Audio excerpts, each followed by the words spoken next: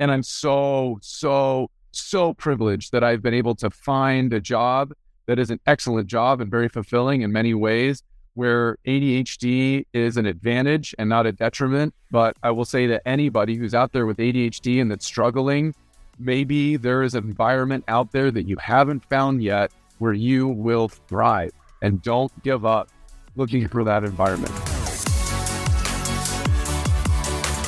Welcome to Successful with ADHD. I'm Brooke Schnittman, and if you have ADHD and are feeling overwhelmed, chaotic, and negative self-beliefs, you're in the right place. The Successful with ADHD podcast shares my guests' journeys of overcoming challenges, offering their tips and strategies for success to empower you to take control of your life and thrive with ADHD. Let's get started. Hi, everyone, and welcome back to Successful with ADHD. I have Dr. Mack here, and our interview is actually a previously recorded Instagram Live. And due to technical difficulties, there are some times where it sounds like I'm talking over him. So please bear with me. This is a very strong and powerful episode. It's worth the listen, even due to some of the technological difficulties. So welcome back. We have Dr. Mack. Just a quick rundown. I'm an emergency medicine doctor. I have a history in entertainment. I grew up singing and performing with my family, did theater, was in a boy band, toured the nation with a boy band, and then did TV and film before I decided to become a doctor. And so that's kind of the rundown of who I am. But under it all, I'm just a very passionate person. And I've been so privileged to have been able to engage in things that I'm passionate about. And because of that, it has masked the fact that I've had ADHD for most of my life and didn't have a diagnosis. Absolutely. And I know, like, for the people who've stuck with us from our first chat, that you were saying that you've had handlers for you growing up. Like, people would act as your executive functions, and that's what made you successful. Mm-hmm. Right, mm-hmm. Exactly. Yeah, people talk about having like a body double or somebody essentially to keep you accountable. And that's what I just naturally had my entire life. And because of that, again, I didn't really get my diagnosis until fairly recently. I love it. I love it. So before we got cut off, you were starting to explain how you needed the leap to go from Mr. Creative, boy band, model, singer, to saving people's lives as an ER doctor. Tell our listeners how. Yeah. Well, the main reason why I took that leap is because I suffered from my ADHD for the first time in my life. Is truly what happened. I went from project to project to project, and I was able to show up and be successful because I had deadlines and I had to be accountable with like big punishments, essentially, either like financially or emotionally or with relationships if I didn't show up and execute these different things. And so all of a sudden, for the first time in my life, I had about 8 months where I was getting paid not to work by a network, thinking that they were going to find the right TV show for me to be on. They didn't end up finding that. And so I was left to my own devices really for the first time in my life. And it was a miserable existence. I stayed in my apartment for most of my days. I think I was self-treating my ADHD by playing video games all the time. And I just would fill my days with unfulfilling video games. And it was very sad. At the end of those 8 months, I literally found myself on a phone call with my mom where I was crying on the floor. And she said, and it makes me emotional to say it, but she said, it's okay to come home.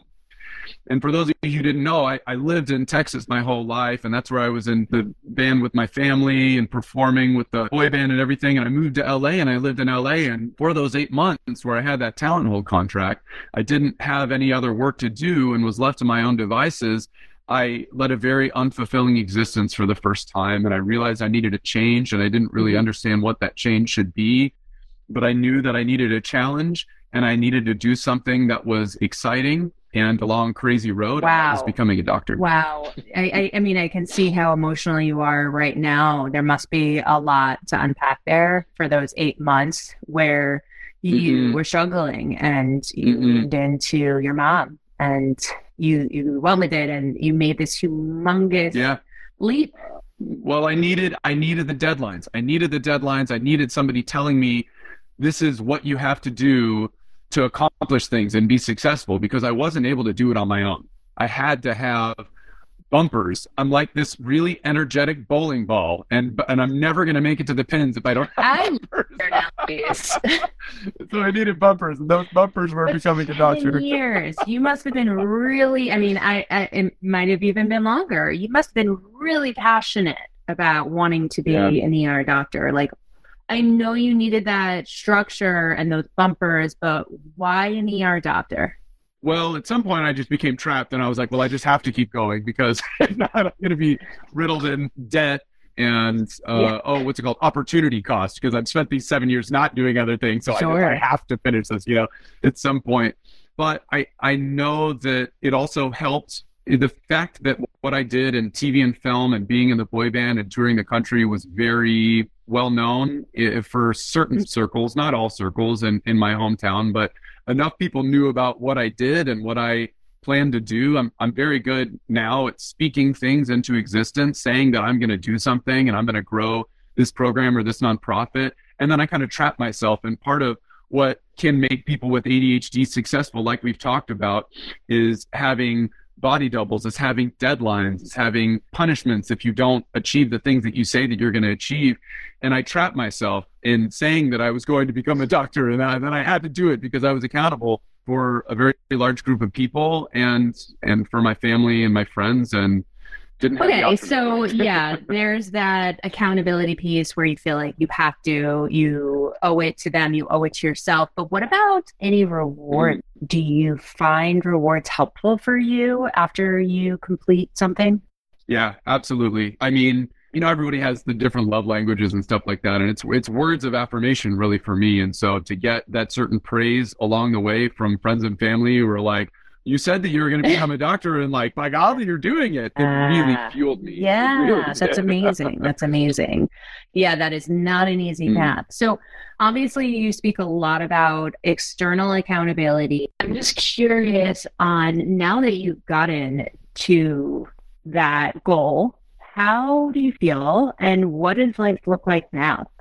Well, what's crazy is that now that I've become an emergency doctor, and it takes up a lot of my time. I spend a lot of my time in the hospitals. I do mornings, afternoons, evenings, full overnight shifts. I even do 24-hour shifts at these little like freestanding ERs that don't see as many patients, and the patients aren't typically too sick. But my brain, I am forced to be in that moment with those people because they truly need me, and there's a lot of stimulation, like, look at this EKG, go see this patient, put in these orders. You have to put the disposition in right now. There's so much stimulation that my ADHD thrives in that environment. And that's one thing that I think people can learn from my success with ADHD, is that not every environment is good for someone with ADHD. And I'm so privileged that I've been able to find a job that is an excellent job and very fulfilling in many ways, where ADHD is an advantage and not a detriment. But I will say that anybody who's out there with ADHD and that's struggling, maybe there is an environment out there that you haven't found yet where you will thrive, and don't give up looking for that environment. I mean, obviously a lot of your success has to do with you and listening to your gut and taking risks. I mean, talk about loving your job. You took a leap, 11 years. Do you call it love? I call it luck. I always call it luck. But at the same time, I listen to my gut, and my gut really said to dive into this crazy journey. I always wanted to be an ER doctor along the way, but then as I was going through the different rotations, I saw very quickly what types of doctors worked for my personality and my passion and which ones didn't. And you would think that the operating room would just be a wonderful place because surgeons are so cool. I hated the operating room. It was the worst. I couldn't be goofy. I wasn't moving. I was standing still. I was like fully sterile the whole time. It sounds terrible. I couldn't be like my goofy self. If I were a surgeon, I would not be a good surgeon. And ultimately, even though the initial concept going into this field was to become an emergency doctor, when I first experienced the emergency room and I experienced the simulation and I experienced the attendings cussing, my doctors, like within like 20 minutes would like, they like drop the F-bomb and stuff. And I think most people get offended, but I loved it. I was like, these people are pretty. These people are real. I want to be with these people all the time. And I listened to my gut. It became my life. And I listened to my gut, and it was the right place for me. And so there was a lot of luck, but there was also a lot of reflection along the way. With your residency, knowing that the doing other types of work won't work for you. But emergency room, I'm thinking, it's a different case all the time. Your adrenaline is rushing. You have to work quickly, and ADHDers really do thrive in that environment. Back in the day when we were hunters, right? We see the animal coming at us, we can slay. That's our brain. So like you're using That's a really good point. I've never really thought about that. I bet ADHDers were great hunters, as long as we didn't have to just like set up in a blind and like try to snipe something for a really long time. Right. No. It's like, wouldn't be good for that. But like animals in front of you and you have a spear, like, man, I bet we were amazing. Like, so ER doctor, I'm sure, I'm not one, but I am sure that adrenaline, right, after a day's work just drains you. So how do you recover from that?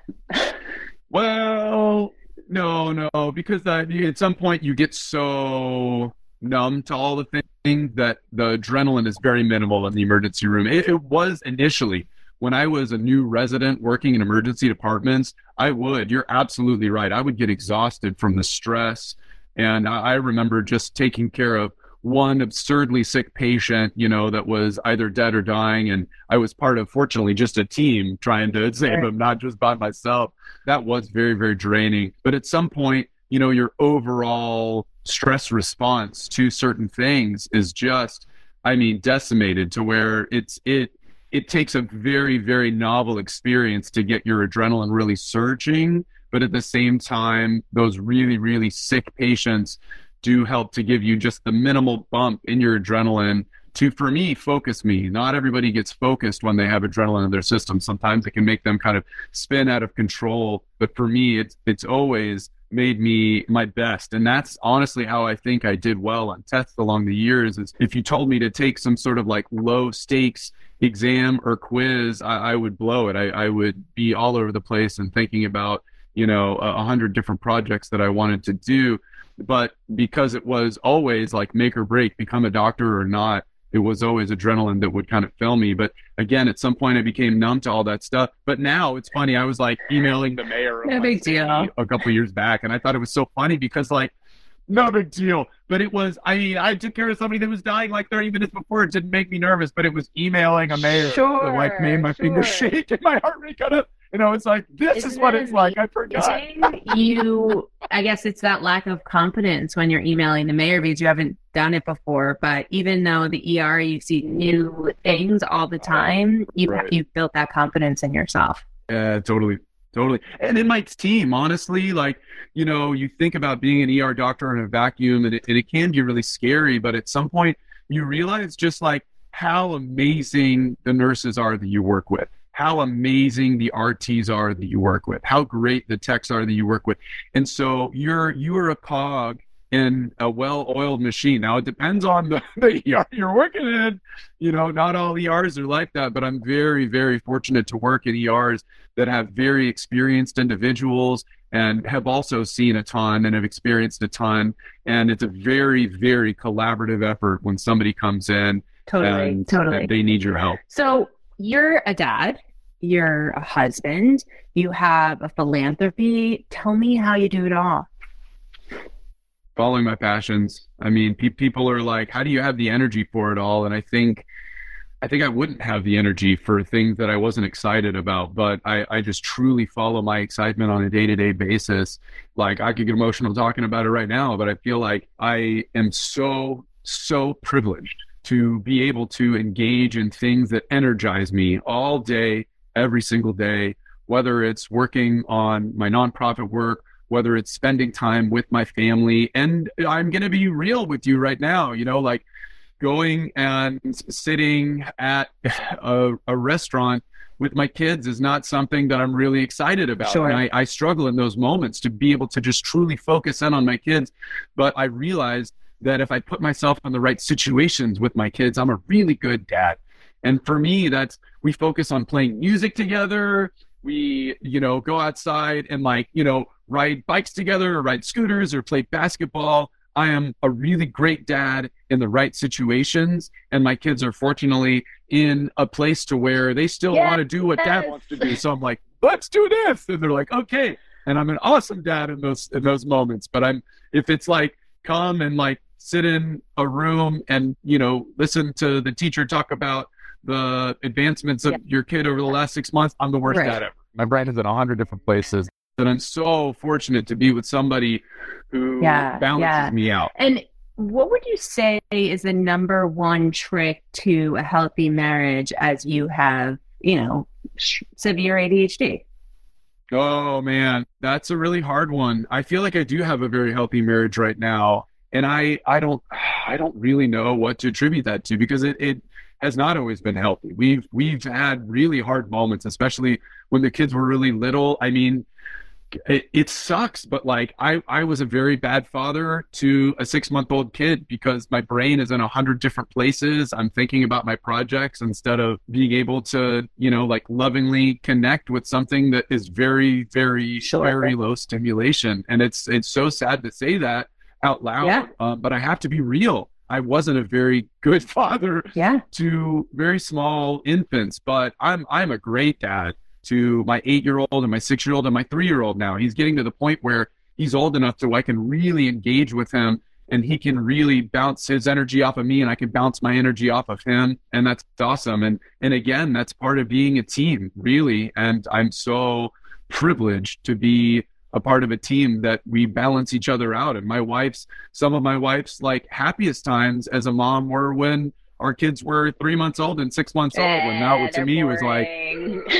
I know. I feel so terrible. No, I understand. They can't it was a really hard time. Listen, I have a husband with ADHD and I get it, So yeah, no, I love your vulnerability. I love your honesty. Those are things that people don't really expose. And in order to be able to move forward, you need to recognize the things that work and don't work for you and just own it, right? I think it sometimes be really hard when someone else points out your flaws, especially a partner, but that RSD kicking in and all of that. But it seems like you've done a lot of insight and you're able to take that and run with it and learn from it. So that's huge. Mm-hmm. That's huge. Yeah, I attribute part of that, my introspection and my ability to be vulnerable, to my dad. I grew up with a really loving father who was just okay tearing up in movies and telling me that he loved me and giving me big hugs.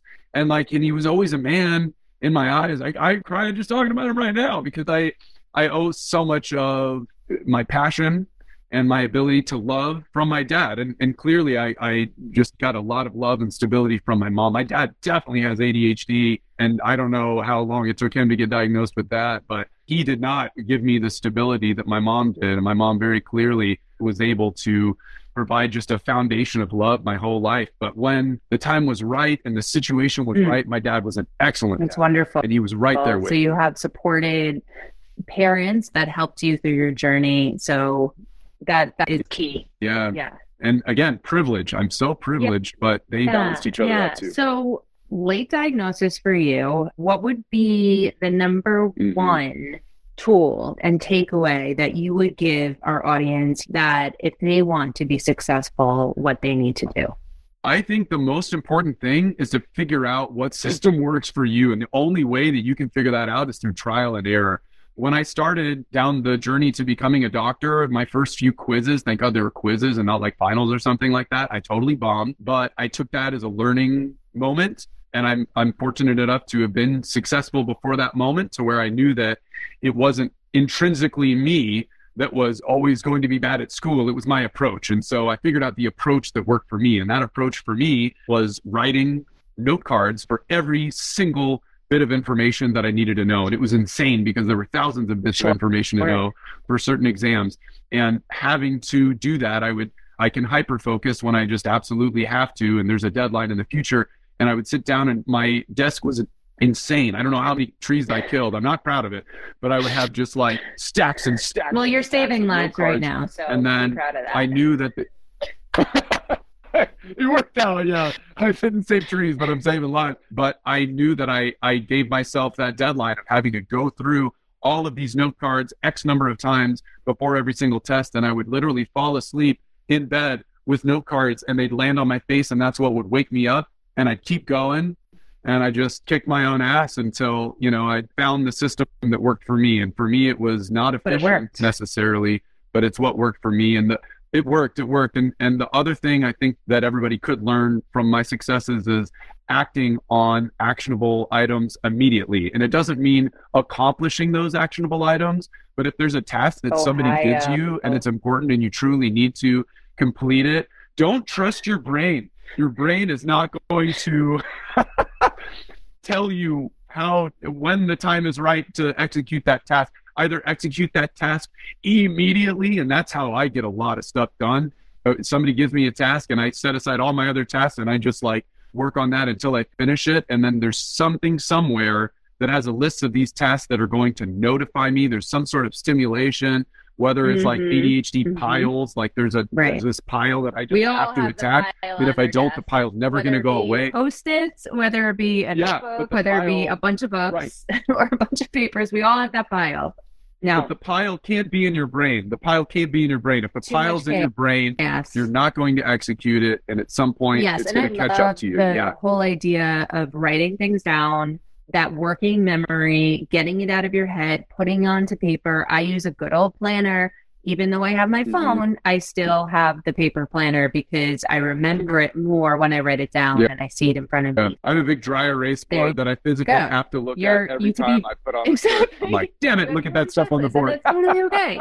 But you could be a visual learner and a kinesthetic learner. So for you, those flashcards, but just the sheer energy of moving them back and forth, they got your brain engaged in the learning process. And I'm so excited that you didn't give up on the way that you learn. You're still learning how you learn, and there's no shame in it. There really is no shame. Right. Like, we all learn differently. Right. And I have a ton of projects that I'm working on right now, from nonprofit work to for-profit things. And one of the recipes to success for me is having people who are much more neurotypical and much more organized be a part of all of these things. And because again, you give me a deadline and I'm going to execute on it, but I can see the big picture in the beginning, and I'm terribly creative and able to come up with this big long-term business plan. But when it comes to the day-to-day operations of it, I am the worst person to be in charge of that. But that's why I find balance with other people who are so much better at that. And together, we can be an unstoppable force. And I think that a lot of ADHDers need to feel well with their brain. They need that assistant, their CEO, partner, whatever, who is the organized one. And we come up with the vision, the ideas, the things that we're energized, as you mentioned. And then as a team, you are collaborative. If you have two visionaries working together, two people who are excited about ideas, you might not get anything done. But if you have one that balances on everyone else, then we're talking. Totally. Thank you so much for your time and doing this on your platform and sharing your story. Every time we talk, I learn more and more about you. I would love to do it again at some point. Let's do it. Everybody, if you're on here and you're not already following Coaching with Brooke, follow her. She teaches me things on a daily basis about my ADHD. And she's very, very valuable. I really appreciate you. And for those who, even though this is on your page, for those of you who are joining who have not followed Dr. J. Mack Slaughter, I would just have to say you are hilarious. So it is extremely entertaining. And you give us like the latest updates of the ER. I mean, even if you're a good human and you like entertainment, follow Dr. J. Mack Slaughter. And on Instagram, it's J. Mack Slaughter MD, right? Yeah, well, it's Dr. J. Mack now. I changed it a couple times, but it's Dr. J. Mack now. Thank you for that endorsement, friend. Thanks for listening to this episode of Successful with ADHD. I hope it helped you on your journey. And if you need any additional support, for you or a loved one with ADHD, feel free to reach out to us at coachingwithbrooke.com and all social media platforms at Coaching with Brooke. And remember, it's Brooke with an E. Thanks again for listening. See you next time.